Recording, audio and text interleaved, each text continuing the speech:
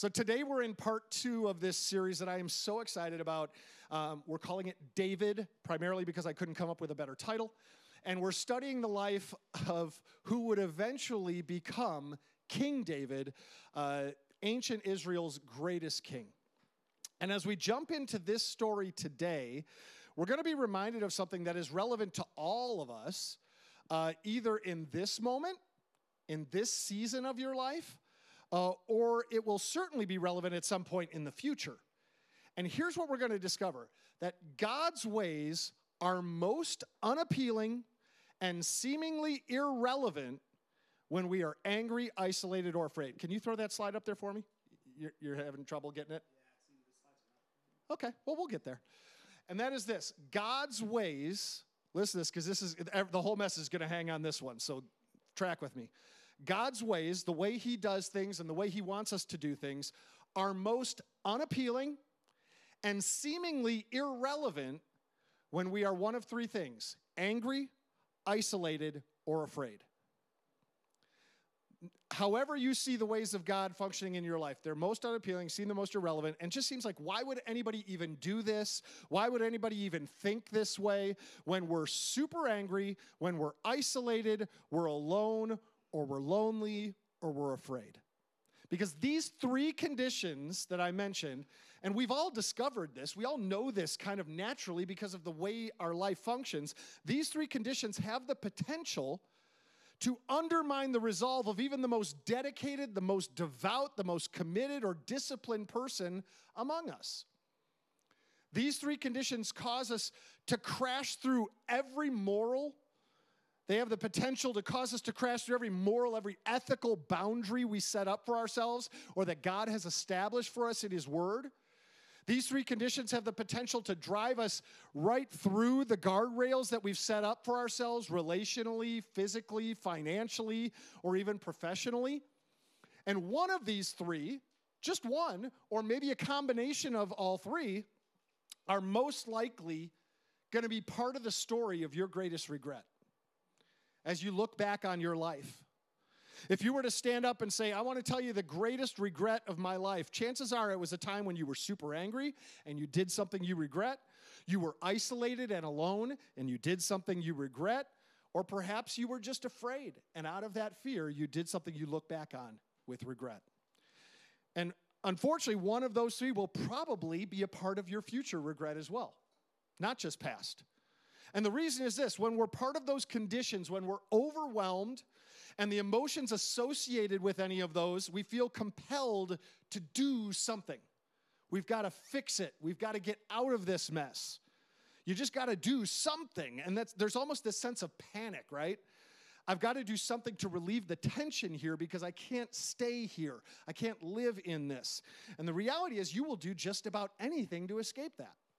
We do the wrong thing, we rely on our instinct, which most often is the wrong thing, and we do what we did maybe the last time this happened, and we just try to repeat that, or we do what we feel like worked before, or just what comes naturally, and as a result of that, things don't get better, things generally get worse. There's not less regret, there's more regret. Things aren't less complicated, we make our own lives more complicated. We end up angrier, we end up lonelier, and we end up scared-er. And so now let's jump on to the story of David. David had two colossal failures in his life. Two massive bone-crushing failures that any one of us could say, yeah, that's a doozy. One he's very famous for. That happened in his 50s once he had become king, and that was his episode with Bathsheba. But the one we're going to talk about today takes place when he was in his 20s. He was only 20. Maybe by the time this happens, he was about 22. In fact, David's life we can actually chronicle very, very closely because of all the Old Testament biblical characters. His life in narrative form is just laid out on the pages of Scripture. And so we actually know how old he was as he went through a lot of these events. But this is the colossal mess up that he's not famous for. This is the big-time mistake that most people don't know about if they haven't really studied the Word. But I think it's one of the most interesting and one of the most dramatic stories in the whole Bible, certainly in the Old Testament. And so what we have is following the defeat of Goliath, when we talked about that. If you weren't here last week or you didn't hear last week's message, you should go on the app, the Trilogy app that you could download from the, get it, and watch it to get caught up, because there was some great content and great story from David's life that will really help build as we move through this series. But last week we followed him into the valley of Elah, where he faced Goliath. And after David kills Goliath, he becomes the most famous person in all of Israel. He's 15 years old. 15. And everybody knows his name. They're singing the songs of David. They're writing songs about this 15-year-old boy named David. He's become a legend. The king Saul realizes that this young man has a lot of potential, but suddenly also he has a lot of influence and a lot of power. And King Saul was Israel's first king, and he was extraordinarily insecure. Ridiculously insecure as a leader. So King Saul came up with a plan that might have been a good plan if David hadn't been who David was and didn't have the qualities that David had. But he decided to get David into his family so he could control him. Keep your friends close, keep your enemies even closer. You've heard the phrase. Well, that was Saul's mindset here. So he offers one of his daughters to David in marriage. And David's response is very interesting. He said, I am not worthy to be the king's son-in-law. My family's not a famous family or a rich family, so I don't think I'm worthy. And then there was the fact that he was 15. I don't know if that factored in or not.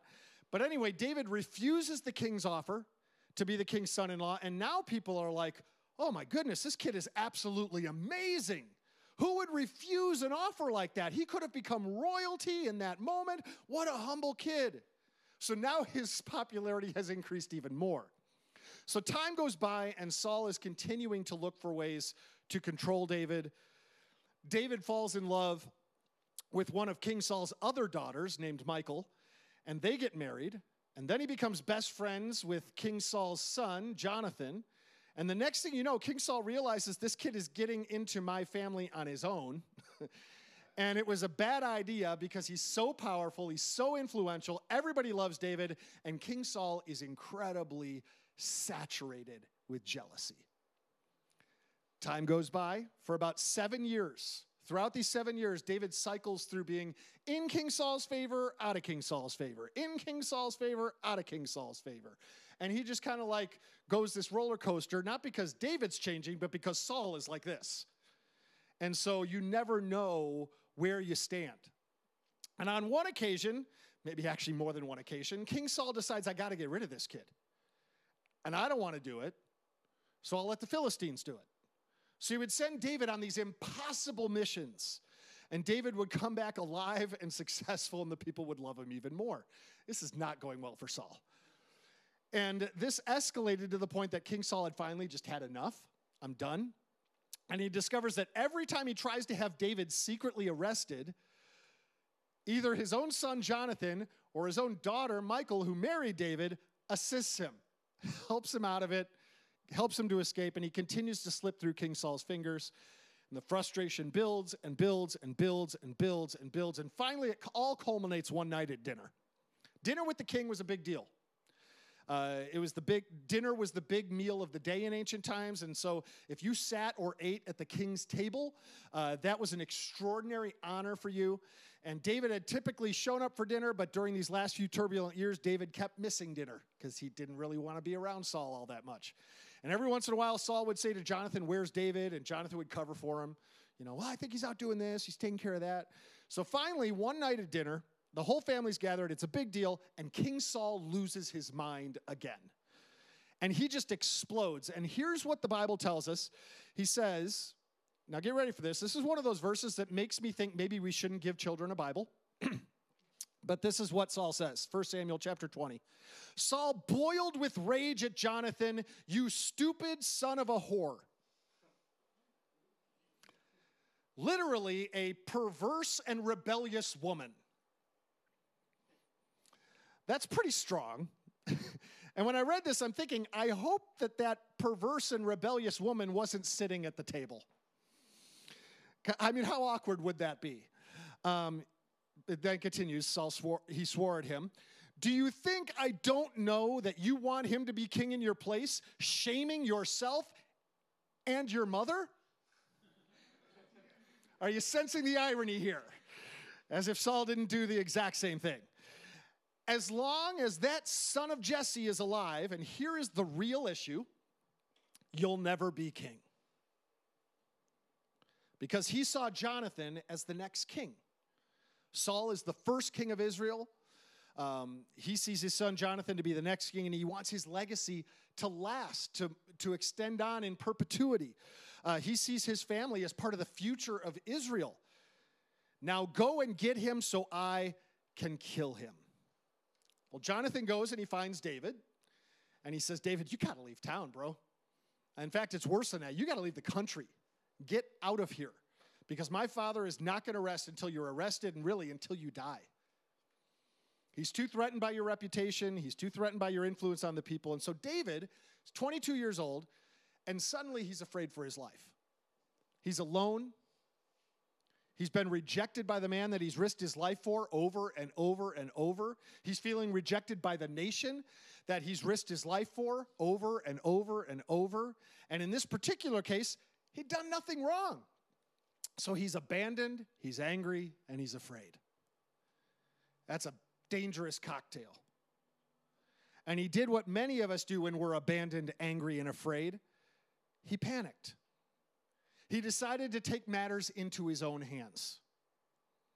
He lost sight of something that it's hard for us to imagine. He lost sight of the fact that God was with him. Because when you read these stories, right, we're reading these stories with a whole lot of hindsight. You know, we're at 30,000 feet. We know how the story ends. So it's like, why would you do that, David? Come on, man.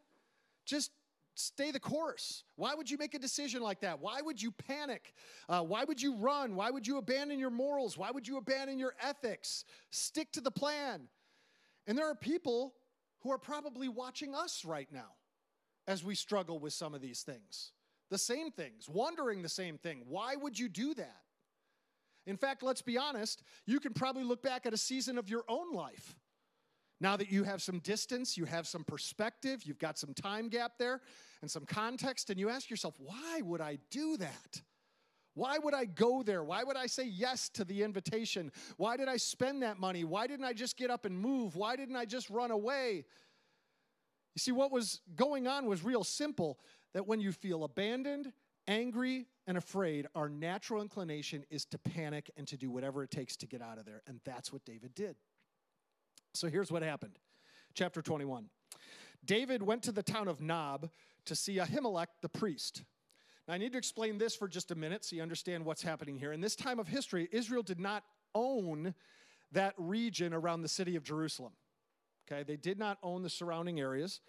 And the city of Jerusalem was not part of Israel at the time. So there wasn't really a capital city. There wasn't a temple. So what happened is the epicenter of Jewish worship was wherever the tabernacle was, or the Ark of the Covenant, because they would move the Ark of the Covenant around, and wherever that was, they'd put up the tabernacle. That's where people went to worship. And that would be moved around from city to the safest place within the territory that Israel controlled, because it was a fluid situation. It would change. They're like, okay, this is getting a little dicey. Let's move the ark over here, and that's a little safer. We don't want to lose the ark. That can't happen. And at this particular time, it was in a city named Nob, and because the tabernacle was there, the priests were there, and Ahimelech was the high priest at the time. So that's what we're dealing with right now. Ahimelech trembled when he saw him. Why are you alone, he asked. Why is no one with you? Because every time David showed up, you heard David coming before he got there. Because David traveled with 1,000 warriors. It was his personal war band that he would ride off into battle with. And everywhere he went, his warriors went with him. And so the fact that David came in unannounced without all of his warriors with him confused Ahimelech, and rightfully so. He'd never seen David by himself, and suddenly shows up. He's looking a little nervous. He's looking disheveled. He's by himself. And Ahimelech's looking around thinking, okay, what is going on here? And David answered Ahimelech, and he lies. Now, David is against lying, okay? I mean, it's one of the top 10, right? Thou shalt not, fill in the blank. Come on, thou shalt not lie. There you go. All right, we all got that one. He knows this is the law. In fact, get this, David, at this particular time, could walk over to the Ark of the Covenant that housed the original 10 Commandments. The tablets are in there. So, I mean, he's standing just a few feet away from the actual law that God gave down. He's in the presence of the original version, first edition of Thou Shalt Not Lie. He's a Jew. He's a man who loves God, writes about God. He's against lying, but David lies. How many of us know what's right, know what's wrong, and yet we completely blow through that stop sign time and time again? Why is he lying? Because he's afraid. And when you're afraid or angry and you're abandoned, when you're lonely, when you feel isolated, so much for the ways of God. And here's what he said. The king has sent me on a private manner, David said. He told me not to tell anyone why I am here. I have told my men where to meet me later. So he lies.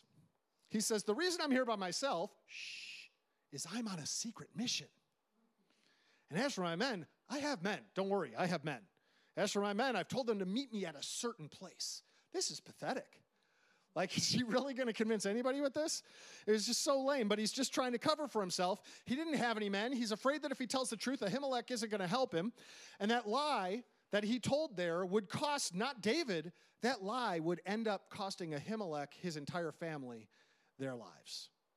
Story continues. Now, what is there to eat? Give me 5 loaves of bread or anything else you have. So now David's here without food. He's hungry.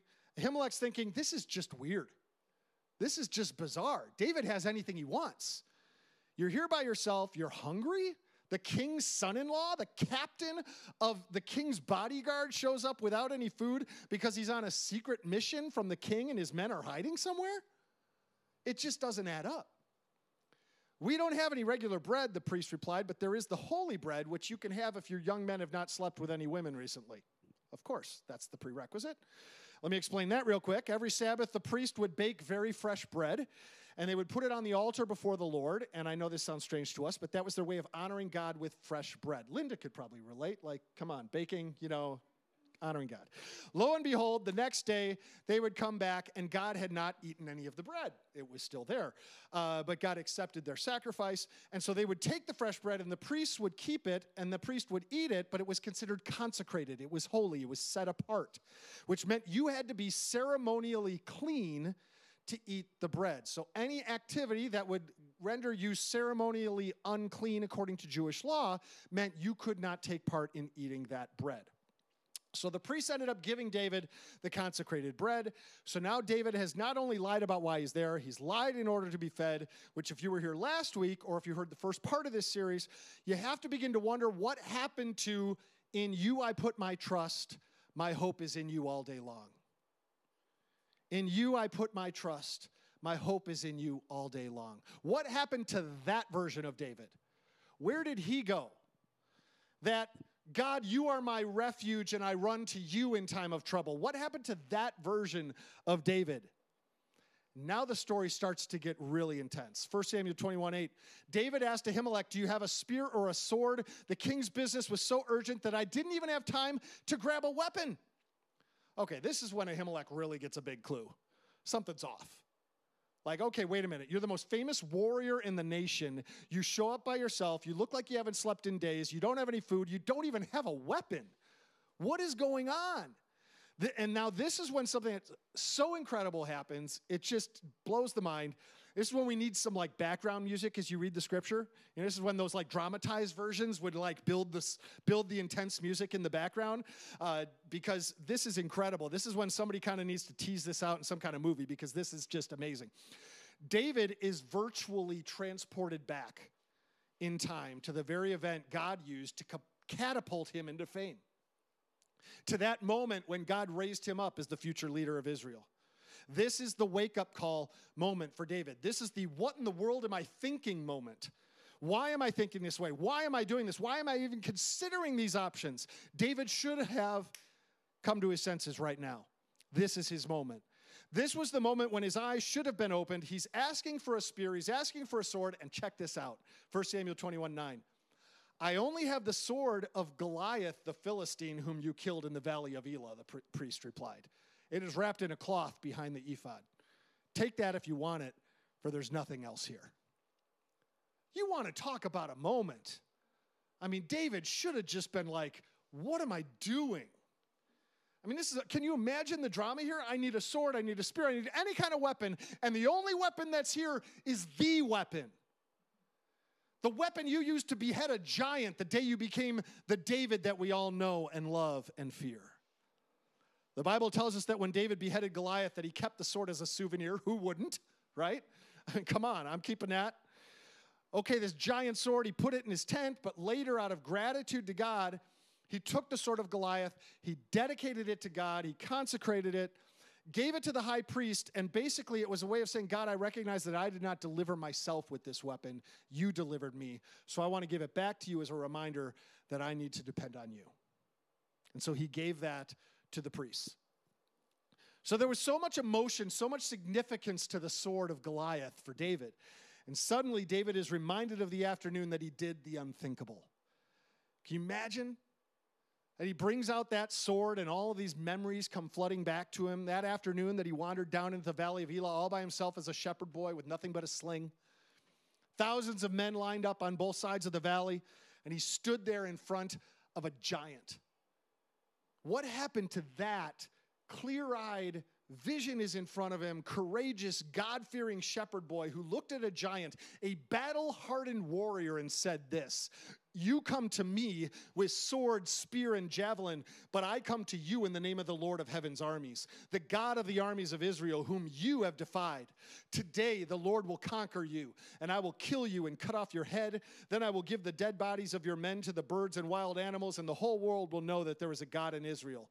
And everyone assembled here will know that the Lord rescues his people, but not with sword and spear. This is the Lord's battle, and he will give you to us. What happened to that kid? What happened to that 15-year-old with the perfect mindset, who knew what he was doing, who knew who his God was, and knew that as long as he stayed true and walked forward with God at his side, he could not lose? Where is that faith? What happened to the boy that ran toward danger as opposed to away from it? Where did the confidence in God go?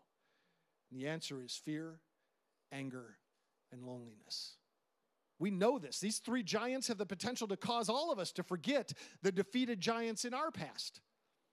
These three giants have the potential to undermine our faith in God based on what God has done in the past. And here's what I want to remind you of this morning. Never let the giants you face in the present cause you to forget the giants God has delivered you from in the past. Never let the giants you face in the present cause you to forget the giants God has delivered you from in the past. And David gets this extraordinary reminder as this sword is presented to him. He's shown a visual aid, okay, to remind him of God's faithfulness and God's power, and he misses it, or he ignores it. The priest tells him that the sword is wrapped in a cloth beyond the ephod. The ephod was the garment that the priests wore when they did their priestly duties. If you want it, take it. There's no sword here but that one. So he brings out the sword, all the memories, all the drama. And surely at this point, Ahimelech is thinking, none of this makes sense to me. What is really going on here? But he's not going to challenge David. And this would be a decision that David would regret for the rest of his life. And it would become, like all of our decisions do, it would become a permanent part of the story of David's life. And it's not a good chapter. David takes the sword and literally takes matters into his own hands. He lies, then he runs away from crazy King Saul. And get this is amazing to me. With a sword that was last wielded by a warrior who was defeated by a 15-year-old boy, he should have seen it. He should have remembered. It was just too much to miss.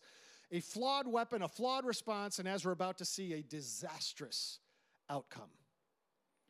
But this is kind of where our stories intersect with David's, isn't it? We can relate. We can identify. I mean, there we are right there. When we need God most, often we are least likely to lean in his direction. When we need God most, we are often tempted to run away rather than run toward. We choose things that have never worked before and didn't get us where we are, and then almost always lead to regret. And it's so interesting because you've seen this in other people, right? You can point out these moments.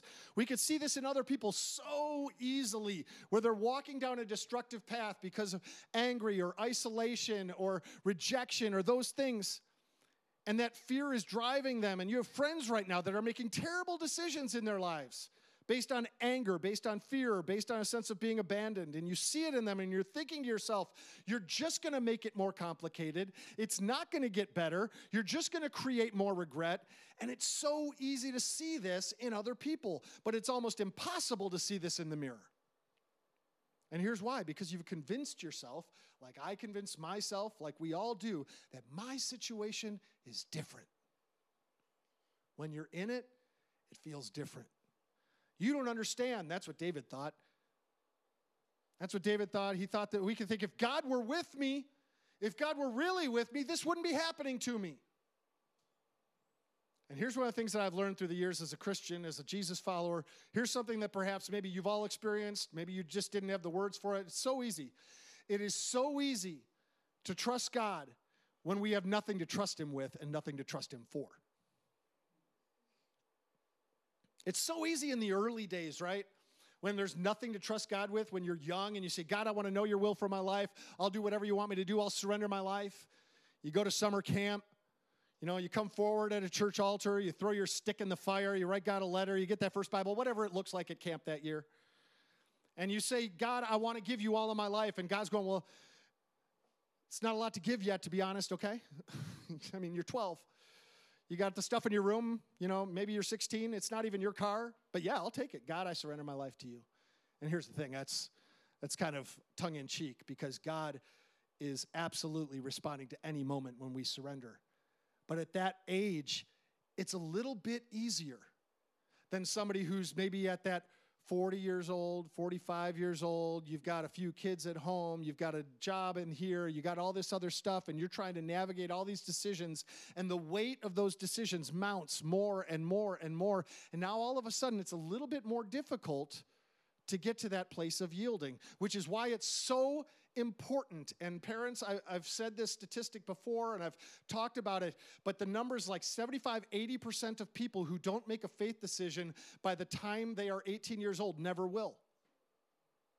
They never will. It's so important that we lay that foundation of faith when they are children, when they are teenagers. We teach them what it means to follow Jesus. We teach them what it means to trust God with what you have now, because then you're building on a solid foundation. When they get to that 40-year-old, 45-year-old mark, they have history to look back on.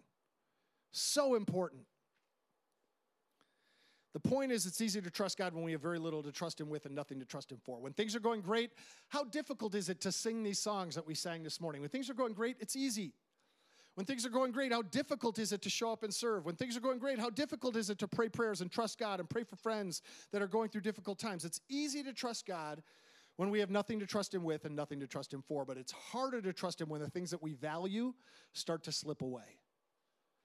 When the things that we value are taken away from us. When the stakes are higher, it's even more critical that we do.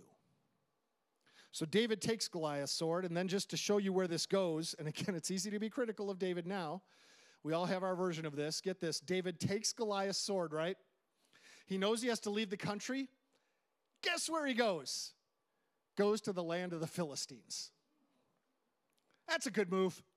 Well done, David. To show up in the land of the Philistines with Goliath's sword. Not only that, it gets worse. You think that was a bad call? He goes to the city of Gath. Guess who is from Gath? Goliath. Goes to his hometown. This boy has got some issues. It's like, and that's why you should believe this actually happened, because nobody could make this up. It's so ridiculous. What is he doing? But he's panicking, he's afraid, and so he goes to the Philistines, he goes to the leader at the time, he says, I want to join your army, I want to fight for you against my own people, and they're not buying it. They're like, there's no way, you're David, they think he's on a secret mission. So David maybe was telling the truth. You're David, everybody knows you, you slew Goliath, don't tell us you're not, you're carrying his sword. And then David becomes a little afraid, like, oh, maybe I misjudged. You think? He's surrounded by his enemies, so what does he do? He pretends like he's insane. Literally, he starts scratching with his nails on wood. He starts slobbering all over himself. It's in the Bible, 1 Samuel 21, read about it. He starts slobbering all over himself, and the king is like, okay, I have enough fools in my court as it is, get this guy out of here. What kind of court did he keep? So David flees the Philistines, and he goes and he lives in a cave because he doesn't know what to do, and he feels abandoned, and he's angry, and he's alone. And then finally, he comes to his senses. And he goes back to his country and he finds another prophet and he says, I have messed up big time.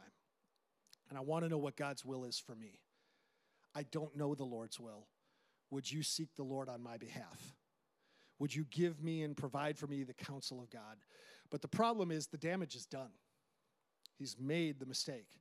When David was with Ahimelech looking for bread and looking for a weapon, there was someone else there at Nob.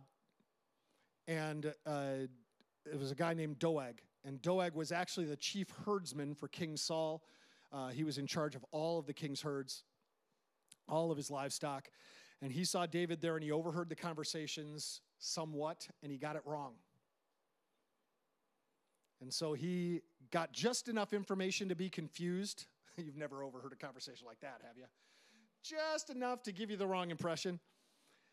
And so it makes things look really bad for Ahimelech. He goes to King Saul and he says, King, I have located David. I know where he is. I went to Ahimelech, and he went to Ahimelech for advice. And I hate to be the one to tell you this, but the chief priest has sided with your enemy, David. And here's how the conversation went. Doeg tells King Saul, Ahimelech inquired of the Lord for him. That is, David showed up and Ahimelech went to the Lord to get advice for David.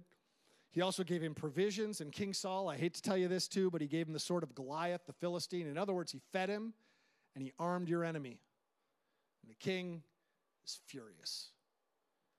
1 Samuel 22:11, King Saul immediately sent for Ahimelech and all his family who served as priests at Nob, and Saul accuses them, why have you conspired against me, you and this son of Jesse, giving him bread and a sword and inquiring of God for him? In other words, you're in on this. Why would you side against me? My son's against me, my daughter's against me, my family's against me, and now the chief priest is against me too, so that he has rebelled against me and lies in wait for me as he does today. But Ahimelech's like, wait a minute. What's going on here? And then we see this story in chapter 22. Why have you and this son of Jesse conspired against me, Saul demanded. Why did you give him food and a sword? Why have you consulted God for him? Why have you encouraged him to kill me, as he is trying to do this very day? But sir, Ahimelech replied, is anyone among all your servants as faithful as David, your son-in-law? Like, he has no context for this. He has no clue what's going on. He thinks he's still the chief of his bodyguard. Why, he is the captain of your bodyguard and a highly honored member of your household. This was certainly not the first time I'd consulted God for him.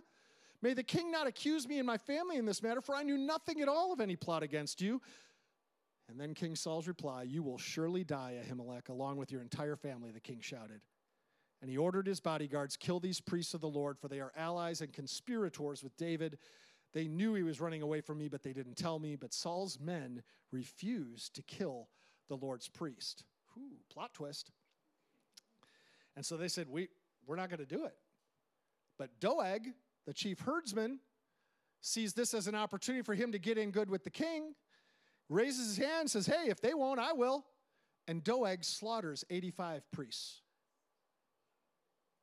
But Saul's not finished. He says, now I want you to go to Nob, and you are to kill every man, every woman, every child, and every infant. Very few people escaped the slaughter. One of the survivors was one of Ahimelech's sons. And he flees to where David is hiding, falls down at his feet, and tells David the entire story. And David is broken. And the text says, he says this, he said, David says, I am responsible for the death of your entire family. The weight of it is all crashing down on him. David was responsible for the death of an entire village, because taking matters into our own hands, sometimes it may feel good, but it just doesn't turn out good. We're going to pick up the story of David next time, but I want to ask you 2 or 3 questions real quick as we think about how this intersects with our lives, because this is common to all of us. There's going to be a time in all of our lives when our anger pushes us to do things we know we shouldn't do, our sense of isolation and loneliness. Suddenly we're thinking about things that we would tell other people and have no business doing that somehow become live options now for us. because these emotions are so powerful. And here's the question. What is your loneliness, anger, or fear causing you to consider that you've never considered before? What is it causing you to bring up as an option, relationally, financially, physically, some sort of risk you would never take before? Maybe the idea of re-embracing an old habit that you spent hours and hours or days or weeks or possibly years and thousands of dollars overcoming, and suddenly you find yourself rethinking about embracing that habit again. What is your loneliness, anger, or fear causing you to consider that you've never considered before? And have you ever seen that actually work out for anybody? How about this question? Who is your loneliness, anger, or fear causing you to consider that you shouldn't consider? You never called him back, but you're thinking about calling him back now. You didn't return that call, but you're thinking about calling her back now. She's made it very obvious. He's made it very obvious that there's potential for a relationship, but you've ignored it and ignored it and ignored it. But because of what's going on at home, because of what's going on financially, because of what's going on in some other area of your life, suddenly that's now a live option for you. And you know you have no business even opening a door. And here's the wake-up call question. This is the question that David completely missed, and we kind of get it. He was 22 years old by himself, but this was the wake-up call question I hope will be your wake-up call. Who besides you do your considerations, do your options put at risk? Who besides you do these options that were never options before, but suddenly now they're live options in your life? Who do these options put at risk besides you? And I already know the answer to the question for you. The answer is the people you love the most and the people who love you the most. Who else is at risk? Who else's future hangs in the balance of your personal decision to give in to the impulse caused by anger, abandonment, or fear? One last question. What advice would you give to someone who is you? What would you tell yourself? And isn't it true when it's someone else, it's so clear, and when it's you, you think you're an exception to the rule? Did you know you're not an exception to the rule? You're a very unique person, but your experience is not unique. You're a very special person, but your experience is not special. You're a one-of-a-kind person, but your experience is not one of a kind. These are well-worn paths, dating all the way back to David and even before him. You're not alone. Now, the interesting thing about this question is that we know the advice that David would give us. Not 22-year-old David, because he was in the middle of chaos. Grown-up King David would later give this advice. He wrote it in his journal for us. We call it the Psalms. Here's what he would write in Psalm 9. The Lord is a shelter for the oppressed, a refuge in times of trouble. Those who know your name trust in you, for you, O Lord, do not abandon those who search for you. The Lord is a shelter. He's a refuge. Not a chemical, not alcohol, not an affair, not another person, not a lot of debt, not a new car, not a new house, not something else that you can buy. The Lord is a refuge. The Lord is a refuge for the oppressed, a stronghold. And this is a word that we don't get because we don't understand strongholds. We don't live in that time. A stronghold was a place that you would flee to in times of war. They would leave the city and they would go out to the stronghold because it was better fortified than the city in which they lived. A stronghold in times of trouble, the place you can run to, the place you go when everything is collapsing around you. That God is the place you run to. God is the relationship you run to when you feel oppressed, when there's times of trouble in your life. David would say, I took refuge in my ability to control outcomes. And the outcome was a disaster. He would write, those who know your name trust in you. For you, Lord, have never forsaken those who seek you. I thought I had been forsaken, David would say, but I was mistaken. I thought I had been forsaken. I thought this wouldn't be happening to me if God was with me. I felt forsaken, but now that I look back, I realized I wasn't. God had not abandoned me. God was with me. I felt left alone, but I was mistaken. You know what he would tell you? He would say, don't make that mistake. Don't miss it. And now I want you to think about this. This is so powerful. 1,000 years after this event, 1,000 years later, David's most famous descendant, who was actually born in the city of David, Jesus, would gaze into the eyes of some frightened, angry, abandoned, overtaxed Israelites, and he would say this, come to me, all of you who are weary and carry heavy burdens, and I will give you rest. Take my yoke upon you. Let me teach you, because I am humble and gentle at heart, and you will find rest for your souls. 1,000 years later, instead of saying that the Lord is a refuge like David did, Jesus says, come to me. I'm the refuge. Take my perspective, my yoke, my worldview, learn from me, and you'll get the soul rest that you desperately need right now. I haven't left you, and I never will. You may feel abandoned, but you're not. You may feel afraid, but you don't need to. You may be angry, but I want to help you. Whenever you feel like you're forsaken, you are mistaken. God is with you. That's what David would tell us. Jesus would say, I am with you. David would say, don't run, don't run, don't run. Instead, remember. Remember the giants God has dealt with in your past. Remember the victories that he has brought you before, because it's the same God who is with you now that was with you then. When Ahimelech brought out the sword of Goliath, that's when I should have remembered. Remembered that the Lord is a shelter for the oppressed, a refuge in times of trouble. But it's even better than that. Guys, he is your refuge.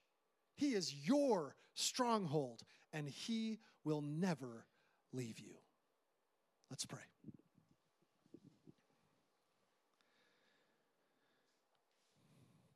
God, there are times, seasons of our lives where the attack is stronger than others, where we feel like there's no way out, where we feel like we've lost control, where we feel like we can't see through to the other side, and all of that may be true. We have lost control. There is no way out, and we can't see our way through to the other side. But God, we thank you in those times. We can hide in the shelter of your wings. We can run to the stronghold that is our relationship with you, and you do see the way out. You do have a way through to the other side. You make a way where there seems to be no way. And God, we can trust in you. And I pray, God, that you would forgive us for those times where we've took matters into our own hands and tried to figure things out on our own, and we've created more problems than we've solved, and we've made things more complicated than they had to be, and we've hurt people that didn't even need to be involved in the process. And God, we've made those mistakes time and time again in our lives. And God, I pray today that you would help us as we move forward. Some of us in this room, we are in this place where we're feeling angry or afraid or isolated, and we're at risk of making some really poor decisions in our lives. And I want to pray for them today, that God, as they sit here in this room and they cry out to you and say, God, be my refuge, see me through, God, would you strengthen them today?